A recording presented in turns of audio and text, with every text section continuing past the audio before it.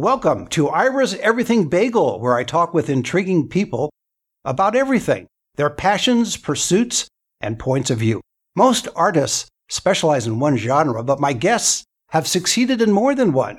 Stephen Warby and Kevin Farrell, Warby and Farrell, are Britain's fabulous or notorious or uproarious piano duo. Are the votes in yet? I don't know. We'll have to check that. With more than 1 million hits on YouTube, and they are also authors of a new book featuring funny, ridiculous, and shocking stories about the entertainment world and its performers. The book, Well-Strung, Terrific Tales from Two Tunes, is available now on Amazon. And for everything about Stephen Warby and Kevin Farrell, go to warbyandfarrell.com and yournameinmusic.com, and you can follow them on Twitter, Instagram, and YouTube. And Stephen and Kevin, welcome to the show. Thank you very much indeed. Yes. Thank you. Yes. And you said our names right. People quite often don't say them right, do they? That's great. I know, particularly British broadcasters, actually, so congratulations. Thank you very much. Thank you. What I did is I watched those British broadcasters, and then I just did the opposite. So it seems to work. That's good. Yeah. But you're on to a winner. Yes. So 2 guys, 1 piano. Usually it's 2 guys, 2 pianos. So what's going on here? Well, we're the recession version of exactly what you've just said, what usually happens. Cutbacks have affected everything. And we're thinking of actually getting rid of the white note soon, aren't we? And maybe the strings. So. Maybe the piano legs. Oh, well, it is getting in the way more. Yes. I'll get rid of you as well. What we did first, when we first played together, it was on 2 pianos, but then it suddenly dawned on us that most theatres and concert halls only have 1. So why do ourselves up to business and play on the 1 piano? And it kind of became our thing, you know. And we play better on 1 piano than we do 2 now anyway, don't we? And we have tried some of our arrangements on 2 pianos, and they simply don't work as well. It's quite interesting. Well, I've watched many of your performances, and it's fascinating how the hands interact and under and over. And I believe it's all lip sync, but that's just me. You're not the first person to ask that. No, actually. Yes, absolutely. Yeah, you're not the first. We did a show once because we quite often have a big screen above us during the show. Then I will retract that statement, Your Honor, because I always want to be the first to ask these things. Wait, yes, this lady said to us after the show, how do you play along with those 2 chaps on that video? And of course, it's us on the video live. I couldn't believe she meant it. Yes. Now, just harder to do that. Just to stir things up, why does Stephen's name come before Kevin's? Do you argue about that? No, I think quite often a duo, the 2-syllable name will come before. Although Farrell is 2 syllables, kind of. It lands better, so you've got Warby and Farrell. It's da-da-da-dum, you know. Rather than dun and da-dun. Yeah. So, naturally, duos try and choose the right name first. And, of course, I'm more important anyway. This is my assistant. Dream. Dream. And I have one other stupid question, and then we'll go on to the really important stuff, which is your book and what you did with the Judy Garland Gala, etc. Yeah. But why is the and in Warby and Farrell sometimes an and sometimes an ampersand? Why isn't it consistent? No particular reason. Sometimes on websites and applications you don't have enough spaces for the word and, so sometimes I use that as with the symbol instead. Okay. So, no. What more importantly than that, was I the first one to ask that question? Yes. Thank you. Thank you. At least I got one thing. All right, good. So why did you guys decide to write? But we should point out that you travel everywhere. You're internationally acclaimed, and you are wonderful performers, but you decided to write a book called Well-Strung, Terrific Tales from Two Turns. Why did you decide to write it? And when you were writing it on the computer, did you share the keyboard? Yeah. No, we're not sharing a computer keyboard. Okay. Well, because we have so many stories to tell, we've been travelling together for 20 years. It's well over 100 countries. 144, I think. Something like that, yeah. I think it's Kabul and all the other places that you don't want to go to that we haven't been to yet. Yeah, so. I've been pretty much everywhere. And people, we tell stories. Everyone's been saying for years, you should write these down. Of course, a lot of people get people saying they should do that anyway. But we did start writing them down, and we started putting into a book. And then, of course, the pandemic happened, and it was just a perfect opportunity. And a friend of ours called Simon Aves, he's been sitting with us for many, many hours listening to our stories, and he's done most of the work, I would say. Wouldn't you? Yeah, I mean, I think he's done a very, very good job of it. Yes, it is done as a conversation, and Yes. people that have been to see our shows always say, "Oh, when we read the book, they can hear us actually telling the stories." So it is written as a conversation. But we've actually had one of the most extraordinary times the past 20 years together. And then also beforehand as well, meeting out, because our paths have been very, very parallel throughout our entire lives, even before we actually met. But we've just been very, very lucky and very blessed in many ways. And we've been very spoiled in many ways. What we we started working together by accident. We had too much wine one night. So we are the product of alcohol. As many people are, I'm sure. Yes. Yeah. And we've had a very, very spoilt time, which we completely and utterly treasure, because we don't take anything for granted, because we're well aware that at any point it can be taken away. So we've had some really funny things happen to us, some outrageous things happen to us. And also the book's full of some stories that we think should never, disappear into nowhere, because there are things that the world needs to know in the future. I mean, because of the internet now, a lot of things aren't written down. And there's facts and some very interesting things that we just don't want to let die with time, and people need to know about them. Most of the music, about the great composers and so on, things that we've heard, and they need to live on. Who's the most famous composer that the two of you met, either by when you are touring or just because of bumping into them at a party or some sort of meeting? I mean, famous live composers is an interesting thing anyway. I mean, most famous live composer I'd probably ever met was Malcolm Arnold, I think. Tippett, Sir Michael Tippett. What about you? Classical composer there, of course. Yeah, I think in years to come anyway, although that he's making quite a name, is Ken Hesketh, who is a very, very progressive composer. He's in the college, is he? Royal College? Yeah, he's head of composition. Yes, he's high up in composition, and should be anyway.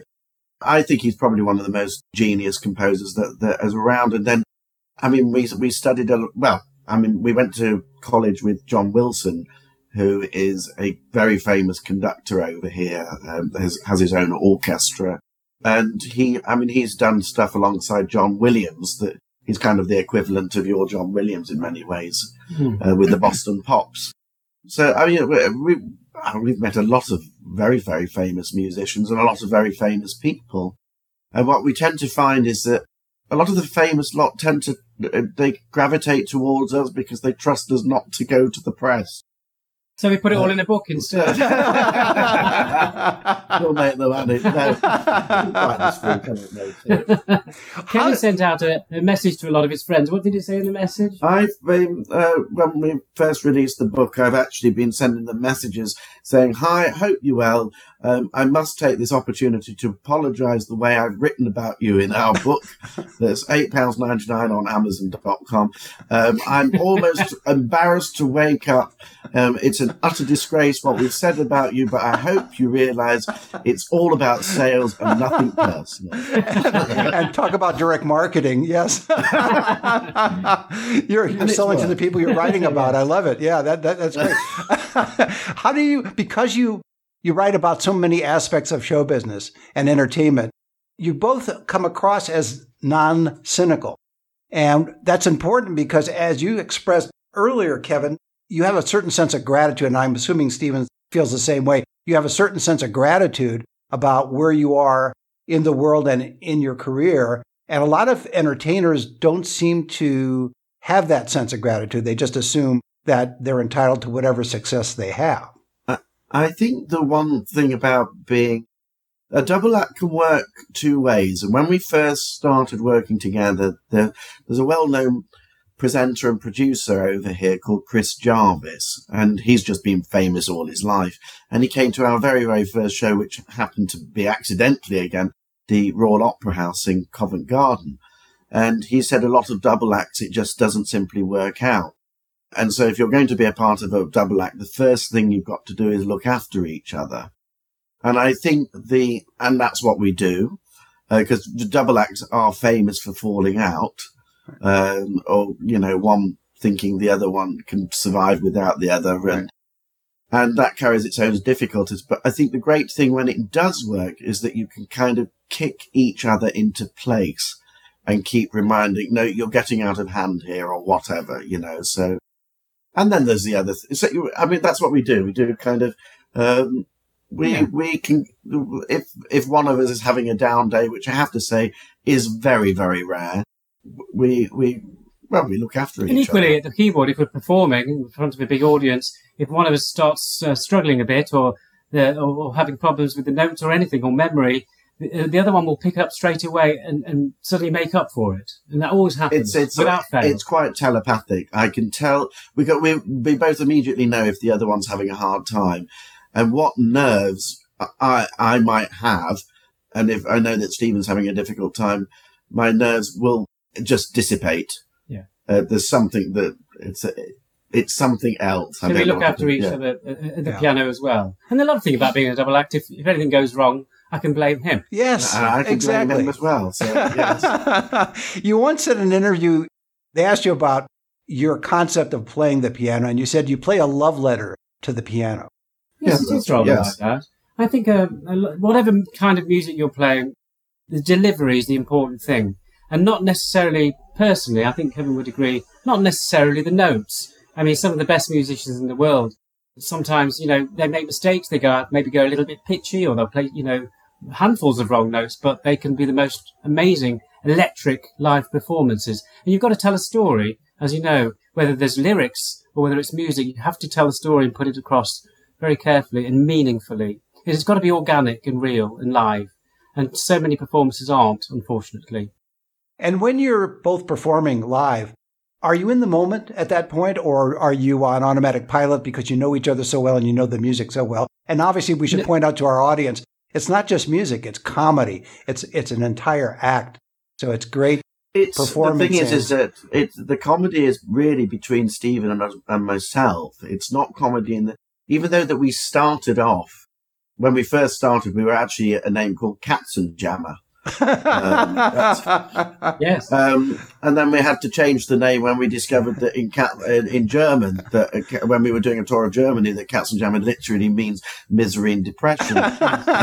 Which at the time both of you were going through, right? So therefore you had to change. And so we did actually start off doing kind of Victor Borg type-esque sketches.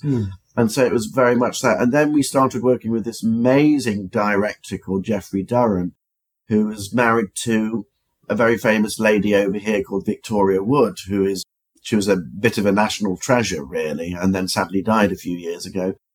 And he changed our act completely and said that the comedy needs to be between us two, and that we need to concentrate on the arrangements of the pieces of music. So even though that there is a lot of fun, it's not stand-up. No, it's really, it's more sit down.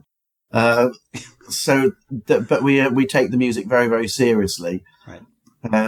But the thing, again, we play such a variety of stuff, so we can do Rhapsody Blue alongside Bohemian Rhapsody but we don't dumb down. That's the other thing, that we stay true to exactly what the composer's wishes were. That's so unusual in today's world. So that's great. Yeah, we don't dumb down. There's no need to. You see, the thing is that, I mean, it does have the kind of classical crossover music certainly has its place, but it's not necessarily, you don't need drum beats and wind machines and all the rest of it, and almost a kind of watered down version of the piece. If you present music in a fun way, if you present even the Scandal, what used to go on with the composers, suddenly you humanize these gods, and a person that that normally wouldn't want to go to a concert suddenly can engage with music that they'd never even thought they'd like, because quite often classical music particularly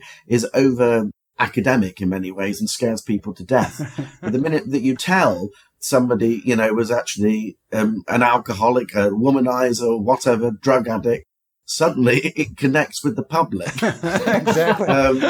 And they, just makes it more real. Yeah, quite often people will say, I would never really have listened to that, but I love it. Thank you. That's all we want to hear. I would never have come to see that. My wife brought me and I loved it. It's the best thing we could do. The best compliment was I was dreading coming here. Yes, but I loved it. My wife dragged me here, but now I enjoy it. Yeah. No, that's great. Tell us a little bit about Judy Garland's 100th birthday gala in Los Angeles. We've launched we've been doing something for years, for friends, basically, turning their names into music. We'll take a name, each letter of the alphabet is allocated to a note on the piano. I mean, this has been done for hundreds of years. I mean, Bach did it, Shostakovich did it, many composers have done it, but it's never really taken off. And people would like to know what their name sounds like as music. It's a really interesting thing. And what we do is we take the notes A, B, C, D, F, G. Yeah. So they are kind of represent those notes and that part. And then the rest of the alphabet is distributed amongst, the sharps, the flats. And then once every letter has been allocated a note, there you've got the musical alphabet. And from that, you can then find out what people's names sound like. We find out what kind of music they might like, or what style they like and so on. And, of course, there's no limit to what you could do. And some names sound absolutely amazing. Some sound kind of scary. You don't know how it's going to be. And we played this for our friend Lorna, who we've known many years, Lorna Luft, Judy's daughter. And, she was quite taken aback. She was amazed. Well, because they were launching her mother's fragrance, Judy Garland fragrance, for the 100th birthday. She said, why don't you turn my mother's name into music? And so that's exactly what we did. And you can see it on YouTube. You can listen to it. When we picked out those notes, I have to confess, I was a bit terrified. I thought, what we're going to do? How are we going to do this? It was extremely chromatic, but we managed just shifting a few chords and things. And the type of music that Judy would have sang, we managed to turn her name into music, into a song that she would have sang. And so at the gala, we were the first people on stage. In fact, at the very, very beginning, they showed the video of us putting the piece of music together, and then they used it throughout the gala. And that basically was our first client with Judy Garland. Really saying something. That was a fantastic start. So we launched into a business, Your Name in Music, and people can, they can buy gifts for their friends for weddings and so forth. It's a wonderful thing. It's tremendous fun to do it. We've even done it for funerals, it's what's great is that you can have a personalised piece of music. Not just for, birthday or whatever, two people getting married that want to walk down the aisle or have the first dance to, you can actually, we turn their names into music. So it's an original composition that it can be done, with just piano. The recent one we did was house music, and we thought, oh my heaven, but we did a good job. We looked into house music and recreated it. And they were really very, very happy. In fact, the person in question hasn't received it yet because it's done for his birthday in October. So the family, it's an interesting one. But we sometimes also in our live performances, what we've started doing is getting the audience to shout out their names. And Stephen and I will then go to the piano and we will turn their name into music. And it's a bit of a risk. It's a massive risk because we are essentially going down to the piano to play a duet that we have no clue how it's going to sound. Right, exactly. And very, very quickly we put this piece of music together. Right. And it's also a kind of show-off thing to show the audience how in tune we actually are with each other. Sadly, a lot of the audience think that the people in the audience shouting the names are planted and we know what the name's going to be, but it really isn't. No, that's because obviously in a lot of shows there are plants, but in your case it's not. Yeah. No, it's absolutely not. No. When you record that, do you send it as an audio file or is it video as well? So it's a combination, or how does that work? Well, there's different packages that you can purchase, but generally an audio file, an MP3, and a piece of sheet music presented in a frame. I mean, nice. At the Judy Garland Gala, they did a beautiful job of putting in a gorgeous frame that was presented to Lorna and Joey Luft, and it was the most amazing night. It was one of the best nights of our life. Oh, it was absolutely wonderful. Stunning. Yeah, I mean, the school we will. Yeah, I mean, Stevens, there's different packages, but usually we will send somebody to the school so that they can give it to even if on the piano, then a pianist can play it to them on top of the audio recording that will get done. Or a CD, if they prefer. But People still buy CDs, I think. But we can do it for any form. If it was an orchestra, choir, whatever, as outrageous as you want. Yeah. I could see it even with the video, and it's your own version of Cameo, where you're doing an original song based on their name. It's a great idea. I wish I had a decent name, but otherwise I'd send it in for that. But okay. Well, you've got. I'll try your name. Yes. It's Lorna that convinced us to do it, and she was absolutely right. Smart idea, very smart idea. The two of you have so much going on. How do you organize, I don't want to say your day necessarily, maybe your week or month, because you tour, you record, you have the new business now, Your Name in Music. So there's all this stuff going on. How do you keep it all together and organized? Well, good point. This is something that we're trying to address lately because we've got so many projects on the go. Time management is a very important thing, and we're not the best at it, although we do rehearse a lot and we do keep everything going. Like we said, we've got Your Name in Music. We've got a very, very big concert coming up this Friday at one of Britain's most prestigious concert halls. It's at Snape Proms, which is in Suffolk. And it's a big one for us, possibly one of our biggest we've ever done. It is. It's one of those concerts that it's kind of we're surprised that they finally booked us. Really, it's taken about so many years, and I know that it's raised quite a few eyebrows because it is so highbrow, and it's all the top musicians in the world that actually get booked, and it's quite unusual that they've taken what they might perceive as a risk. Well, you have to do that sometimes, after all. Yeah, I have every faith in how it's going to go. I'm really looking forward to it. Mm-hmm. Kevin, have you ever tried to convince Stephen to wear glasses so that you could both look the same? He does. Yes. Oh, he does have glasses. I have to wear reading glasses. Oh, there we go. Yes, there we go. Okay. Do you finish each other's thoughts, especially because you have such a long relationship? And on stage when you're playing, and as you say, you cover for each other in case one gets fatigued or forgets something. And you also have the humor, which also is this interaction that goes on. Yeah, I know exactly what you're going to say, because in particular, when we start, what happens when we're working on a new show, because we're always writing something new. And when we get involved so deeply where you're starting to dream it, when we're sitting down on the table, it gets to the point where we're not even speaking to each other. And then, I don't mean that we're not speaking to each other. It comes out, Stephen will go, and I will then say, yes, I completely agree with you. I was going to suggest the same thing. Yeah. And you are so in tune and on top of absolutely the whole thing that, you do finish each other's thoughts. It's that subconscious connection, I think, that helps, especially when you're creating, to be able to do that. Well, the funny thing is that when we first started working together, when we were just starting to rehearse together, and it was quite clear that this was going to become, actually the first time when we first performed, we realized that we stepped on something that was magical, that was going to take control, that already had done. And it created its own kind of bubble and rhythm, to the point of that if Stephen got a cold, I got a cold. If Stephen got a spot, I would get a spot in the same place. It was quite weird that our bodies and, it was to the point that when we first started working together, people thought we were twins.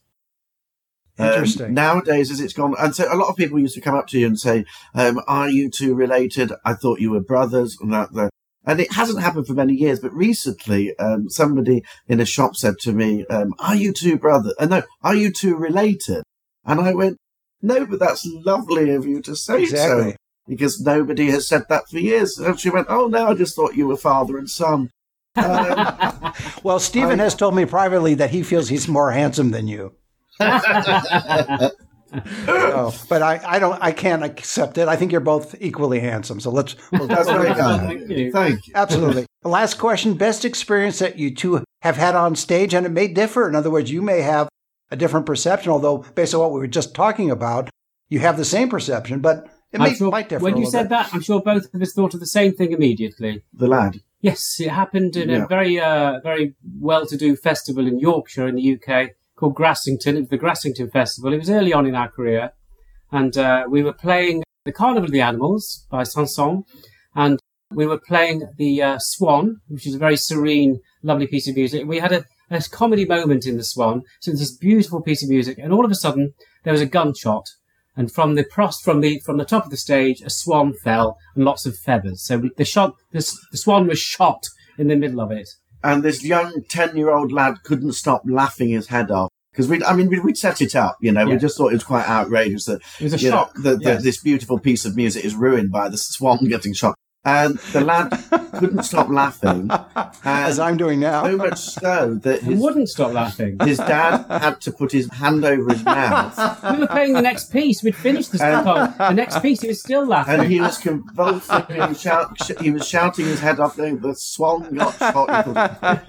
And we received this email a few days later from the parents saying that, that they were hope that their son hadn't interrupted the show.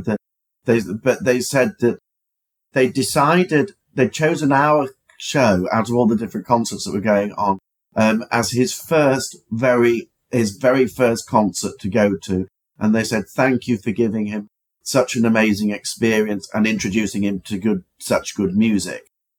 And that, for both of us, was an amazing moment because we did the same thing for him as Victor Borge did to us. Yeah. Right. Ironically, it probably also was the kid's swan song. Yes. So, and that's it. Never forget it. No, it's just amazing that we've had amazing experiences like, well, in Canada, when we played in Sault Ste. Marie. Oh, yes. They asked us to go over and do a kind of last night of a proms show. And so we did in this place to thousands of people. The Algoma Conservatory concerts. And they want to, this was, that's actually, I was practically in tears. They wanted all the kind of pomp and ceremony. It was an evening of London music, but in the middle of Land of Hope and Glory, we slipped in their national anthem and people couldn't believe it. Oh, Canada. Their whole audience stood up.